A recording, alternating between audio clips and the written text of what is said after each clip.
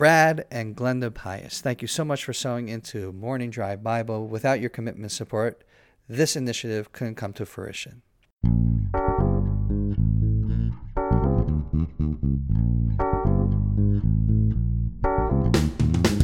Good morning from Jerusalem. My name is David Krutman. My name is Scott Kahn. And welcome to Morning Drive Bible.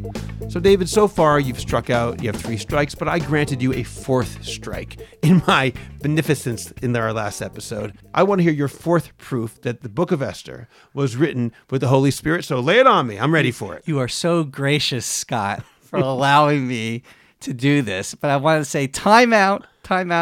I'm in the batter's box right now. You're stepping out of the batter's box. I'm stepping out of the box. You see, I don't know my baseball terms. Yeah, you gotta bone up on the baseball a little bit, David. I do. It's been a long time since I was a fan of the Yankees in 1986. I'm a little older right now. Yeah, 45. Yes. I'm stepping out of the batter's box.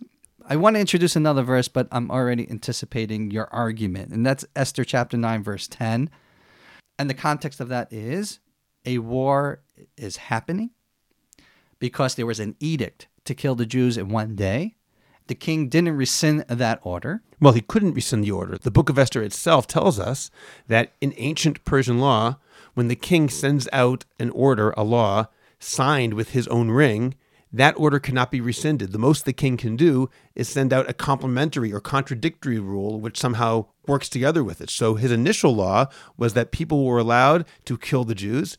The best he could do was to sound out another order saying that the Jews can arm themselves in defending themselves. And defend themselves, exactly. Right.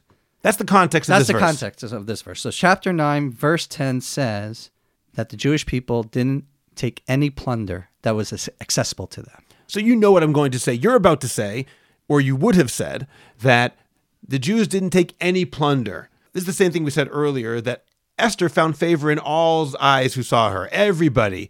All does not mean all. The same thing's true here, David. You want to say the Jews didn't take any plunder. Uba biza lo shalchu et yadam. They did not send their hands into the plunder. But once again, all doesn't have to mean all. It could mean in general. And you know I'm going to say that. I know you're going to say that, Scott. But the context of all those verses together, that verse, Esther chapter 9, verse 10, along with the other verses we talked about in previous podcasts, can be used as a definition of what the Holy Spirit functions as. So that's interesting. That's a different direction right now. You're taking a break and talking about how do you define the Holy Spirit? Yes. Because I would have defined the Holy Spirit as teaching me about the mysteries of heaven or perhaps giving me prophecy about the future. And you're saying something different, aren't you? I'm about to say it.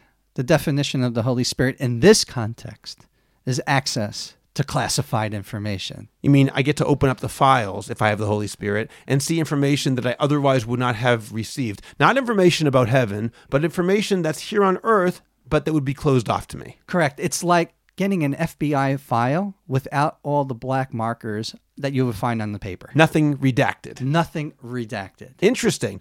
You're saying when the book of Esther says they did not send their hands into the plunder, no Jews took any plunder, that's not a mystery, that's not prophecy, but that is information that I would not have access to without the Holy Spirit. Correct. Now, again, let's make it clear. I'm not accepting this as a proof, but I'm working within your terms. Assuming this would be a form of the Holy Spirit speaking, this is what it means. It's giving me classified information rather than secret, mysterious information. Exactly.